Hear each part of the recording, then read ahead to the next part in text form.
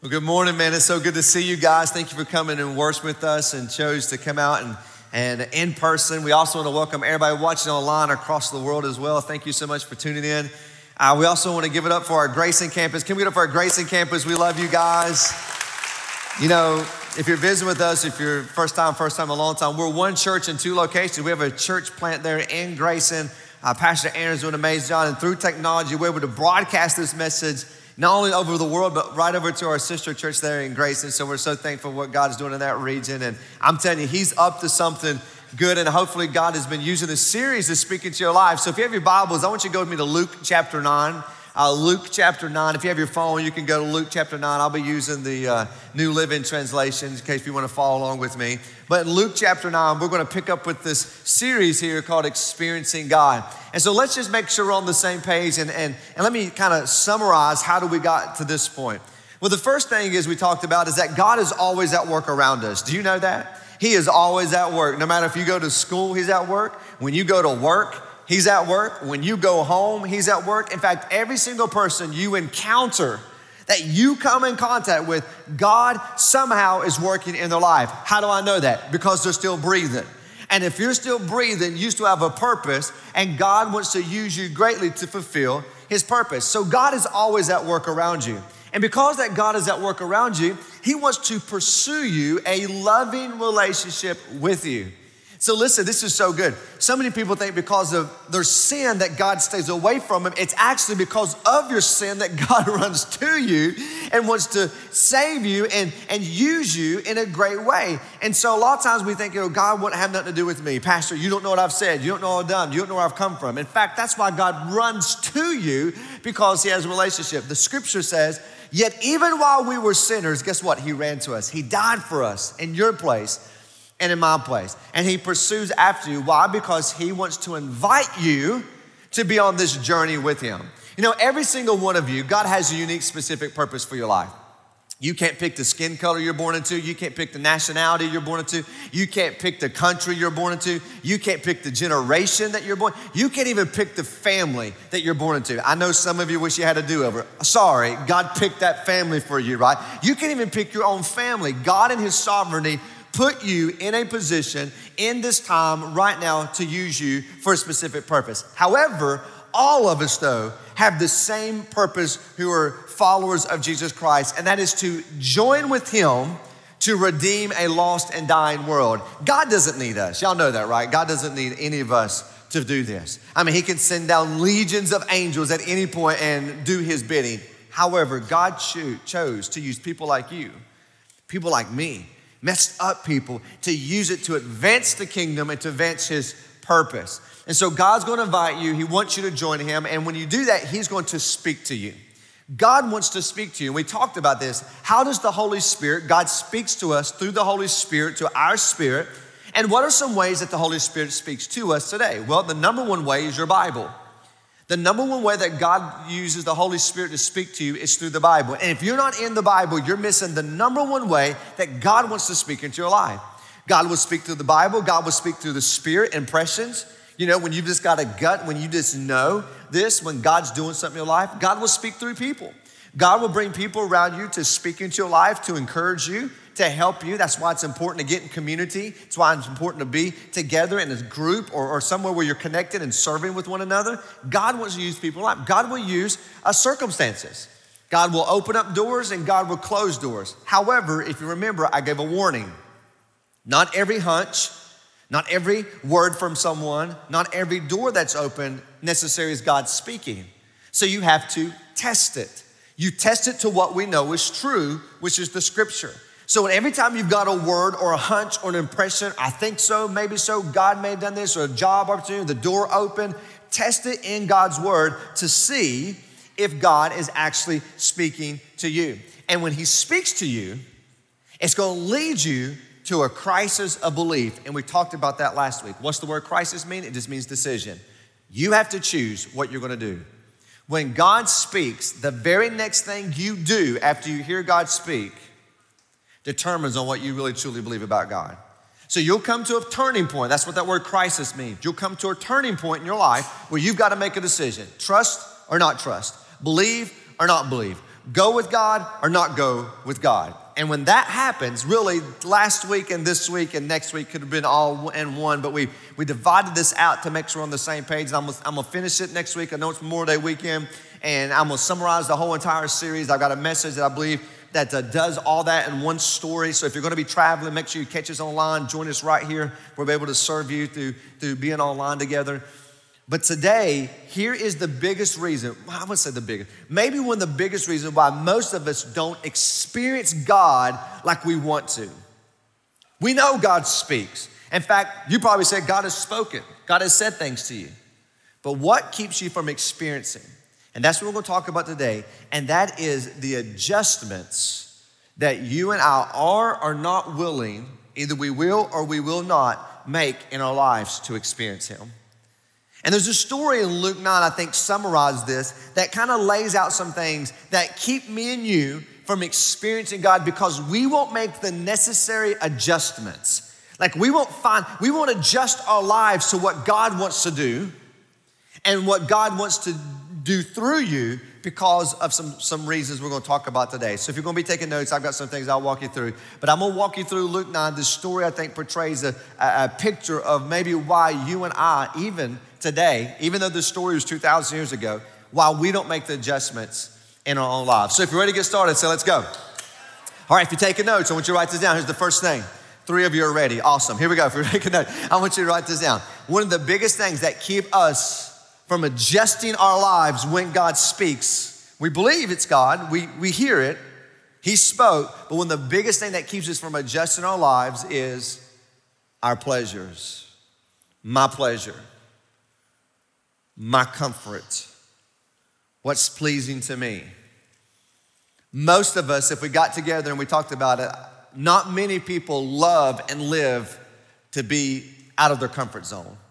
Most people never want to get out of their comfort zone. They just want to stay comfortable. They just want life to be kind of easy, and they want to go through life. Okay, I got the job, got the degree, got the girl, got the family, got the house. Okay, now if I can just make it for another 20, 30 years to retirement, or 40 years, if I can just get to that point, I just don't want no hiccups in life. I just want things to be comfortable. Most people are not willing to get uncomfortable. They don't want to get outside their comfort zone. And I will say, outside of your comfort zone is where God stretches your faith and you become the man and the woman of God that He wants you to be. But most of us don't want to get uncomfortable. If God asks you to go and share your faith with your coworker, that's a little uncomfortable. Because most of us are just like this first guy in this story. And Luke chapter 9, look what he says. Verse 57, as they were walking along, there's a big crowd. People are following Jesus. Jesus had more than 12 disciples, y'all. He had hundreds of men and women who followed Him everywhere He goes. Who was His disciples? 12 was the one, His inner circle. But as they were walking along, someone said to Jesus, I will follow you wherever you go. I will follow you wherever you go, I will go. And this honestly is most of us. Right? I mean, if you're a child of God and you've given your life to Jesus and we sit down and had a cup of coffee, you would say, I will do whatever God wants me to do. I'll go wherever He wants to go. I'll give what He wants me to give. I'll say whatever He wants to say. I just want to be pleasing to Him. I'll go wherever you go. And the way that this guy said this was in a careless, not counting the cost of what it truly means to follow Jesus. How do I know that? By the word whatever. He flippantly says, whatever. If I'm with you, life's gonna be good. I'll do whatever you want. And most of us, let's just face it, if we sit down over a cup of coffee, you would say, Pastor, man, whatever God wants, that's what I wanna do. And you say, okay. And then all of a sudden God says, hey, I want you to go over and share your story and your testimony, your faith, or invite your coworker to work. Well, I don't wanna do that. That's really uncomfortable. That's really, really uncomfortable. I can't invite them to church. I definitely wanna share my faith. Okay, but you said whatever. All right, I want you to go over and I want you to buy that person's meal and I want you to bless them. No, don't talk about my money because the church just wants my money. You can't talk about my money. No. God, don't touch my money. Not whatever there. Okay. Do you want me to continue? Because this is us. I'll do whatever, I'll say whatever, I'll go whatever. God says do it. It's a little uncomfortable. I don't want to make the adjustments in my life to really experience you in that way. Thank you for saving me. I'm glad I don't have to go to hell. Whew, that one's a good one. But man, I don't want to make the adjustments to experience the fullness of what you have for me. So this God doesn't count the cost. He just says, wherever you go. Now, why would he say that? Why would you say that? I'll go whatever, do whatever you want, I want. Think about it in his context. This is Jesus. Why would I go wherever you want? Because, man, if I fall down and hurt myself, man, Jesus gonna heal me.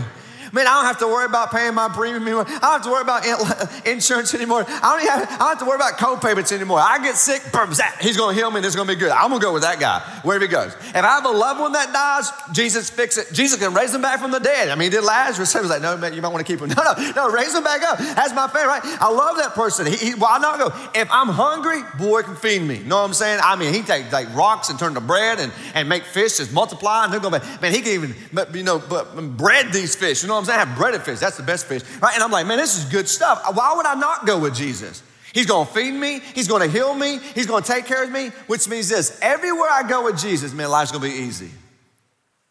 Life's gonna be comfortable. How do I know that's the context? Two reasons. One, by the word whatever, which is a careless statement, and two, by what Jesus says next to him. Jesus looks at his heart and says, you think it's easy to follow me? You think where I go is gonna be easy? You think it's gonna be comfortable for you to go with me? Look what he says. Foxes have dens to live in. Birds have nests, but the Son of Man has no place to even lay his head. Here's what he's saying. You think it's comfortable with me? I don't even know where I'm sleeping tonight. I don't even own a house.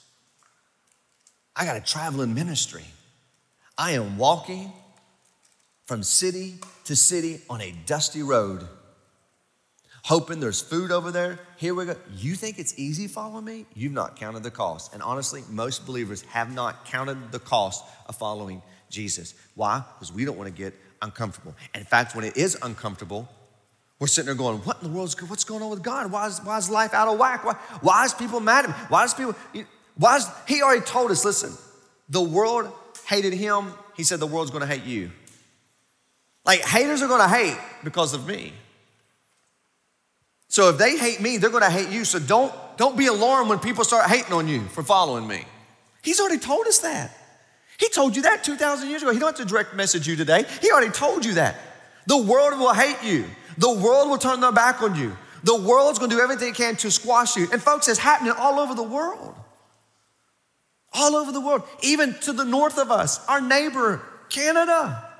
This is not like some regime that's running where you have underground churches where people in China today, listen, just are dying for one page of a scripture. Just tear a page of the Bible out so we can read it, so that we can have a Bible study underground that no one knows about. And most of us have 7, 8 Bibles on our shelf collecting dust. We don't even read it. They're dying just to get their hands on the scripture. Just north of us in Canada, pastors are being arrested for holding gatherings right now.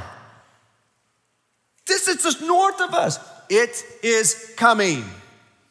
And it should not alarm any of us. But I just want to be comfortable. I don't want to roughen, I just want things to, and we won't make the adjustments in our lives because of the pleasure that we want for ourselves. We want this to be easy. Jesus said it'd never be easy. He never said that. And this guy thought it would be easy following Jesus. He thought his life would be predictable. Don't we do that? We try to predict everything. We want a stress-free life. We want security, but we haven't counted the cost.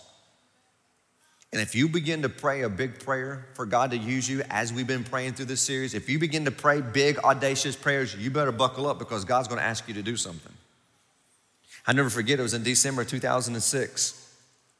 I was in this little farmhouse on my father-in-law's property, and I'm upstairs in this little tiny room upstairs, and I can barely stand up. It's a short roof, and I'm up there, and that was my office, and I began to pray. God, speak to me. God, speak to me. God, do something so big in my life that only you can get the credit for it, only you can get the glory for it. God, would you do something so big in my life that you can only get the glory for it, only you could get the credit for it? And then I would end it with, speak, God, your servant's listening. Who would ever thought 45 days after praying that prayer, God says, get rid of everything, give it all away, and move to Moorhead and start a church? What I'm taking you guys through right now is what we did, what I was doing when God said, come and plant this place. I came to a crisis of belief. Am I gonna believe that God spoke and said go? And what I do next is gonna determine what I believe if God said yes or no and what I believe about God. I came to a crisis of belief in my life, and I had to make the necessary adjustment where give things away, sell things, let everything. We had nothing, knew nobody, no resources, nothing at that time to come. But I believe that God has spoken, and I began to adjust my life, and it was very uncomfortable. But adjust my life so that I can experience him greatly. And I'm here to tell you, God wants to do the same thing in your life. What's keeping you from experiencing God? Maybe for you, it's you're comfortable. You want to be comfortable, and you're not willing to make the adjustments to get uncomfortable, to stretch and grow and to be used by him greatly. Here's the second thing, and this one's a big one for us, is our priorities. My priorities, your priorities. We all have priorities. You have your priorities, I have my priorities, and we think our priorities of our preference, our priorities take the first place of everything else because it's my value, it's on my terms. This is how I roll, this is my life. Look what happens next, verse 59. He said to another person, now remember, they're walking. A guy runs up to Jesus, wherever you go, I'll go with you. Are you sure? Count the cost. Then Jesus looks at the other guy and look what he says to him. Now he looks at somebody walking with him. He says, hey, you, come on. Come follow me. Why? Because Jesus pursues after us. He wants a loving relationship with us. He invites us to join him. We've been walking through this whole series. He says, come, follow me. And the man said, yes, absolutely. Absolutely. I'm gonna go with you, Rabbi. You are the man. In fact, you're not just the man, you're Lord. Look what he says, Lord first. First, let me do my priorities. First, let me fix my values. First, let me do my duty as a son. First, let me return home and bury my father. But Jesus told him, let the spiritually dead bury their own dead. Your duty is to go and preach about the kingdom of God. Dude, Jesus is like a savage, man. Like, you kidding me? This is a guy, this is a society that honors your father and your mother. This is one of the 10 commandments, man. This is one like the big commandments. I can't just leave my dad like that. And so there's some questions here, and we don't need to get into it because we don't know, we wasn't there. Why is he not with his father right now? If his father was dying, literally dying, you would have been there as the son with your ailing, dying father. He's not, he's out, he's walking. Why is he not there? Some would say he's not died yet, and he may be 2 or 3 years from now. We don't know. Some think he's already died, and they're in a proper burial, but why is he not there? It would have been dishonorable for him not to be there. So he thought he could get out of this. Hey, you know what the law says. You know what the requirements is. You know what it is. Hey, his son takes care of his father's death, and I got to be there, and I got to be the one, and I'm going to do it because that's what a son does. Surely I can get out of this temporarily following Jesus because of my priorities. And then Jesus says, hey, let the dead go bury their dead. You go and proclaim the gospel. You go and preach the kingdom. Why? Because my purpose and my plans outweigh your priorities, even something that's significant of this. Now, is there something wrong with going to a funeral? No. Is that what Jesus was trying to say? No. Jesus was trying to say your loyalty is misplaced. If you're really going to follow me, if you're going to hear my voice, you better count the cost.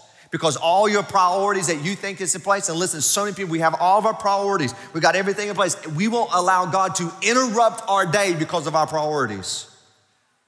God's like, hey, go over and bless that person. I just don't got time to go do that. I don't got time to do that. I got to hurry and get back to work. I got to pick up the kids. I got to get to the game. I got to get here. I got to get things done. And then finally about 10 o'clock, I go, I probably should have done that. And now you're just like falling asleep. Well, I'll do that later. I'll remind that.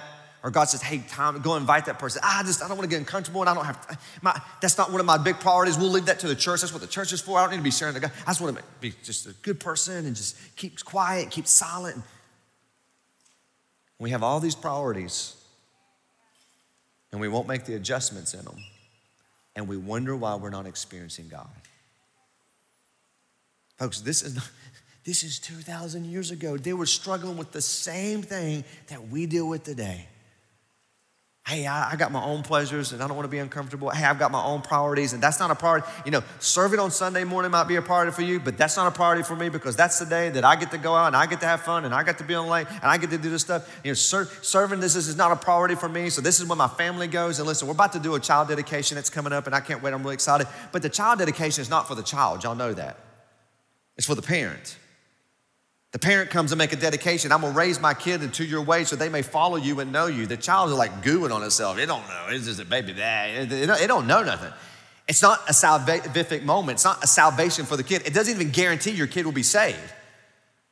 It's where you become for the Lord and say, God, I'm gonna dedicate my son, my daughter to you and help me raise them up to be everything that you've called them to be. And I dedicate myself to raise this child.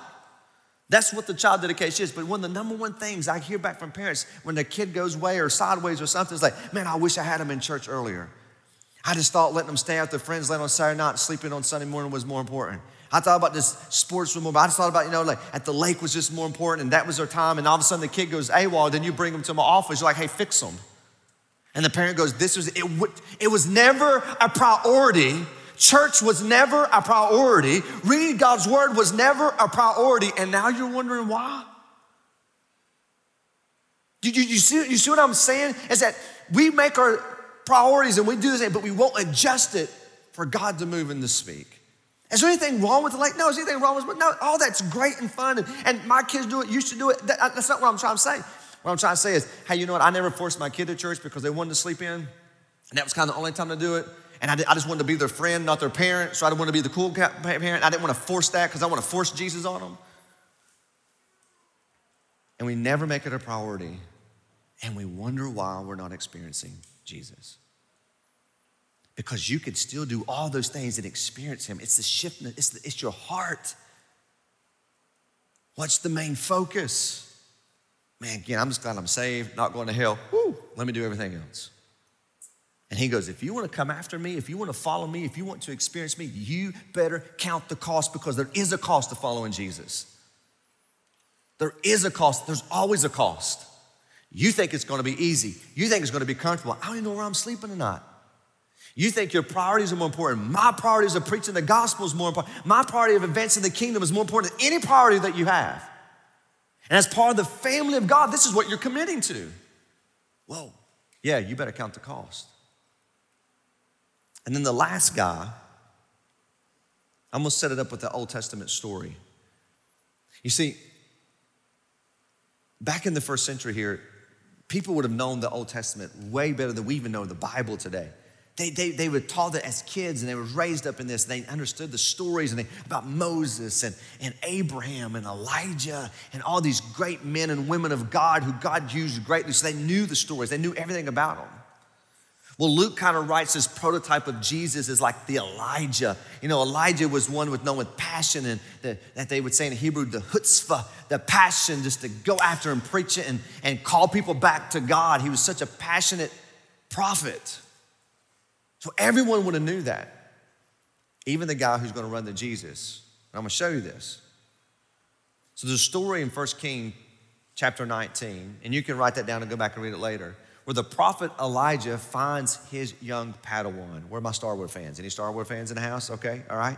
He finds his young Padawan. He says, I want you to come be my young Padawan. I want you to become a master Jedi like me. I'm going to teach you the ways of the Force, young Elisha. Right? Sorry, that's the voice that comes to my head. And he says, I'm gonna take you to be my assistant so that you can do more and be a better prophet than I am. So here's the scene. Check this out. 1 Kings chapter 19, verse 19. There were 12 teams of oxen in the field. Elisha was plowing with the 12th team. Elijah, the prophet, the man of God, went over to him and took his master Jedi cloak off. And he takes his cloak and he wraps it around Elisha while he's working. He's at work. He's plowing. He's a farmer. He's in the field. And he takes his cloak off and he puts his cloak over his shoulders and then he walks away. I mean, in my mind, the way the story is written, he sees Elisha there and he takes his cloak and he comes behind Elisha and he puts it on his shoulders and he takes off immediately and begins to walk away. How do I know? Look what happens. Elisha then left the oxen standing there and ran after Elijah. He runs after him and he says this, first, let me go kiss my father and my mother goodbye, then I will go with you. You see, Luke, inspired by the Holy Spirit, knew every one of his audience would know all about this same story. So these guys who think they're gonna count the cost to follow Jesus, I've got some things that are going on in my life. This is exactly what happened with Elisha. And what does Elijah do? Elijah said, go on back. Go tell your mom and your dad bye. But think about what I've done to you. Think about, I just anointed you to take my place. I just anointed you to be my assistant. I just anointed you that you're going to be the next master Jedi. You're the one who's going to take my place. Remember that as you go back and tell your mom and dad goodbye. Verse 21, so Elisha returned to his oxen. And what does he do? He slaughters them. Why would he do that? He slaughters the oxen, and then he used the wood from the plow to build the fire, to roast the flesh, and then he threw this big party, and he passed all the meat around to everyone in the town, and they all ate. And then he went with Elijah as his assistant, his young Padawan. Elijah goes back to what his identity was, which was a farmer. See, most of you think your identity is based on your title. I'm a doctor, I'm a banker, I'm a teacher, I'm a stay-at-home mom, I'm a pastor, whatever it might be. And your identity is wrapped up in your title because you think that's who you are based on a title. He goes back to his way of life, the only way he can make a living. He's a farmer. And because God spoke and called him, he says, I'm gonna forget and leave everything behind in my past to walk with God in my future. So the thing that I made my way of living, the thing that I'm identified by, I'm gonna destroy it. Make a fire out of it. Cook what I've been doing, these oxen, and I'm gonna be generous and feed the people around one more, and then I'm leaving the city. Peace. I'm out. And he goes and he follows God. If you read the story about Elisha, he does unbelievable miracles, how God used him greatly. On and on, it's this great story. You should read all about it.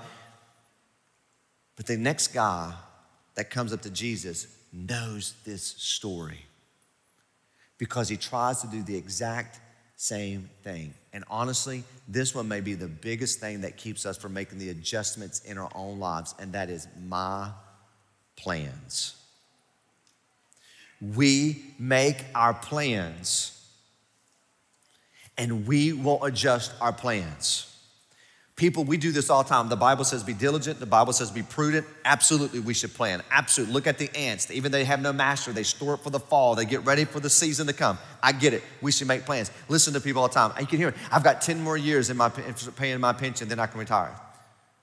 I got 4 more years of school. When I get out in 4 more years, you're thinking down the road. You're thinking about time. You're thinking about decades even. I just got to put this in. I'm almost to the point to retire. We make all these plans. God, I'm going to go to this school. I'm going to major in this. I'm going to spend 4 years there. When I get out, I'm going to go to this city. I'm going to work that job. I'm going to marry that person. I want to pick this area to be in. And here's what I'm going to do with my life. And then we say we make all these plans. Then God interrupts and says, but I want you to do this. But I've already made these plans. Could you just bless these plans, please? This is the best plan for my life. And we won't make the adjustments in our life because we've already planned it. And we wonder why we don't experience him. I'll date who I want to date. I'll work where I want to work. I'll retire when I want to retire. I'll do what I want to do. I'll buy what I want to buy. I'll go where I want to go. And have you ever asked God if that's what he wants? But I'll make my own plans. I'm going to do my own thing. I'm going to go my own way. And when we do that, listen, we miss experiencing him. And so this guy, verse 61. Now this guy, based on the context, has already been following after Jesus. Back up in verse, I don't know, maybe 22 or 23, somewhere back in Luke chapter 9, if you remember, Jesus says, if you want to come after me, you must deny yourself, take up your cross and follow me. So this guy has already been following Jesus, but there's hundreds of men and women following Jesus. So now this is his time to go up to Rabbi, to the Lord, to his teacher and tell him, listen, I've been following you for a while. I'm with you to the end, bro. I got you. Look what he said.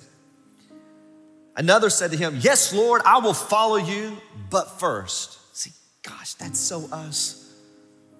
Lord, but. Lord, but. Listen, don't just read over that and miss it. Lord, but first, let me say goodbye to my family. Does that ring a bell? This exact same thing Elisha said to Elijah. He knew the text. This is his way out. Not trying to be probably mean. I think probably his heart was probably pure. Let me just go tell my family bye. Lord, but we do this all the time. See, a lot of things you're praying about right now, God's already spoken about. God, I don't want to forgive them. I don't know if I should forgive them. Lord, but Lord, I know what your word says, but I'm not gonna forgive them. They hurt me. She left me, he left me, took the kids from me, filed bankruptcy. They let me go. They said this bad thing about me. I'm not gonna forgive them. God's already spoken on that. Lord, I know, but I'm not gonna do it. And you wonder why you're not experiencing him. When the Bible talks about being generous and bringing back the tithe, what's him? Lord, I know what you say, but I ain't gonna do it. You see my budget? You see my paycheck? I can't make it happen. Lord, I know. But do you see this? And we make our own plans and we wonder why we don't experience him. Because we won't make the adjustments. Here's how I know this guy's already been following Jesus. Look what he says next. He says, anyone who puts his hand to the plow and then looks back is not fit for the kingdom of God. Now, hold on. He's not talking about being saved. This is about you didn't count the cost. Now watch this. He's already been following Jesus. Why? He says, hey, you've already put your hand to the plow. You already know where we're heading. And anyone puts their hand to the plow, of course, I'm not a farmer. Today we don't have oxen. They're called John Deere today. Can I get a witness? You know what I'm saying, right? My New Holland fan. Like, that's a modern day oxen. Put your hand to the plow. We're heading in the direction that God wants to go. But then all of a sudden, they take their head and they begin to look back of the past, where they used to be, who they used to be, good and bad, success and pain. And they get distracted from the past and look back, but I want to go back, but you've already started the plow. You've already committed to follow me. You're already in this direction. And you know what happens, right? It's just like you. When you take your eyes off the road, wherever you're looking, you're going to drift that way. And if you don't believe me, if you have a second passenger beside you, they will tell you. If not, the rumble strips will. Get over. And you're plowing one way, but you begin to look back. And Jesus said, when you begin to look back, listen, you're not fit to experience the rule and the power and the purpose in our plan. You can't look back. Once you start this, you better count the cost in following me. Jesus raises the bar. I know Elisha to go back. It's not about your plans. Jesus is not being mean. Jesus is not being ruthless. Jesus is letting you know this ain't no easy believism, easy walk that you just think you're gonna come to me and life's gonna be good. You're never gonna get acne again. You're gonna eat Oreos, we're gonna have 0 calories in it. This ain't like you're gonna have all this money in your life. No, if that's what you're thinking, this is not what it means to follow me. But if you want to experience me in the midst of trial and pain and suffering and being uncomfortable and stepping out of your comfort zone, if you're willing to follow me when I have a crisis of belief and speak to you and you adjust your life and your ways and your thoughts and your finances and your family and your emotions, if you'll adjust to me, man, I will use you and you will experience me in an unbelievable way. Most of us won't make the adjustments. And we wonder why we're not experiencing him greatly. Lord, but he's either Lord or he's not. There's no buts. If he says it and speak it, as children of God, we must take that step versus trying to plan our whole life and get distraction by our own plans. Now, why? Why won't we make the adjustments to be uncomfortable? Why we won't make the adjustments in our priorities? Why we won't make the adjustments in our plans? Why? I told you this in week 1. And that's because we're focused on ourselves. You could either live a God-centered life or a self-centered life. That's the only two. It's your choice. You live a God-centered life, you will experience God. You live a self-centered life, you can experience ups and downs and highs and lows, and you may be smart enough and good, and you got things going, but if it's all about you, you'll have mixed experience in him. The whole purpose of this series is for us to get in position to live a God-centered life so that I will experience him to the fullest. So how do I do that? How do I do that? Practically. I love this. And Matthew 6:33. But seek first his kingdom and his righteousness, and all these things. Everybody say all. You know what all means in the Greek? All. All, everything. Think about this. He says, if you'll seek my kingdom, everything that keeps you up at night, everything you're planning for, everything that you have in your priorities, all these things that you want to do and be great with school and sports and academics and work and life and investments and business and retirement, everything that you plan for, everything that you want, if you'll just seek me first, all these things you worry about, I will do that for you. I just want to do it with you. But if you live a self-centered life, don't expect to experience me. You see, we got this backwards. If we just seek him first in work, in school, in our careers, in our jobs, in our finances, in our families, in our plans, if we'll just seek him first, that's all he wants, to put him first. Actually, to put him center. And when he's the center of your marriage, center of your life, center of your will, center of whatever you do, he didn't tell you can't do those things, but whatever you do, everything you worry about, I'll take care of it. And all these things, I'll make sure is added to you. So you don't have to worry about it. If you'll seek my kingdom, I'll take care of your kingdom. But it first comes in seeking me. Not about my pleasures, not my priorities, not my plans. All those things must line up with his kingdom, his rule, his power, his authority in your life. And if you do, you will experience him greatly. I'm gonna ask if you would just to bow your heads just for a moment. We said this in week 1. If we get up every single day and say, God, show me where you're working. Show me where you're working. Send me there. Not my will, but your will be done. Every morning you get up and say, God, I submit my plans to you. God, I submit my priorities to you. God, I submit my life to you. Interrupt me anytime you want to interrupt me today. Show me where you're working. Speak to me. Send me there. Use me. And if you begin to pray that, I've got your emails. How you begin to pray that and how God has showed up at work, at school, in the locker room. I've heard your stories at work, while you're shopping. I hear your stories. Because you finally get in position to open your eyes to see God working all around you.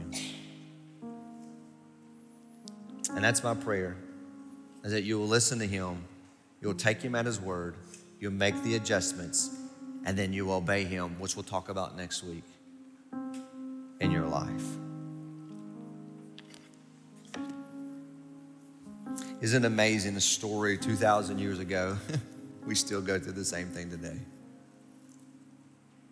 And maybe the reason why you've not truly experienced him is because you've never put your faith and trust in him.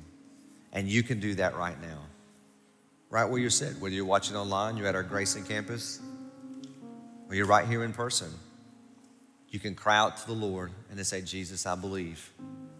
I believe you came for me. I believe you died for me. I believe you got up out of the grave for me. And today, as best as I know how, I repent of my sin and I put my faith and trust in you. The Bible says, whoever calls on the name of the Lord will be saved. I believe that. And if that's you and you cried out, saying a prayer doesn't save you, but your lips can proclaim what that heart declares. And if your heart declares Jesus is Lord with no buts, with a sincere heart, he'll save you. But you better buckle up because he wants to use you greatly. And Host is going to come out just in a moment. And they're going to share with you how you can respond, because we want to know. We want to pray with you. We want to help you. We want to give resources. Maybe the best step for you is jump into LifeTrack so you can start learning how to read your Bible and how God's wired you and gifted you and how to share your faith. We want to help you in any way we can. So, Father, we thank you so much for meeting us here this morning. I pray that we would have the courage and the faith, Lord, just to adjust whatever it is that we need to adjust in our lives, to get in position to hear you, to see you, to be used by you. And then, Lord, I pray that next week as we learn about obeying and obedience, that's the step that increases our faith. That's how we become faith followers, by being obedient to you. I Can't wait to see what you're going to continue to do in this series, Lord. With your name we ask and we pray.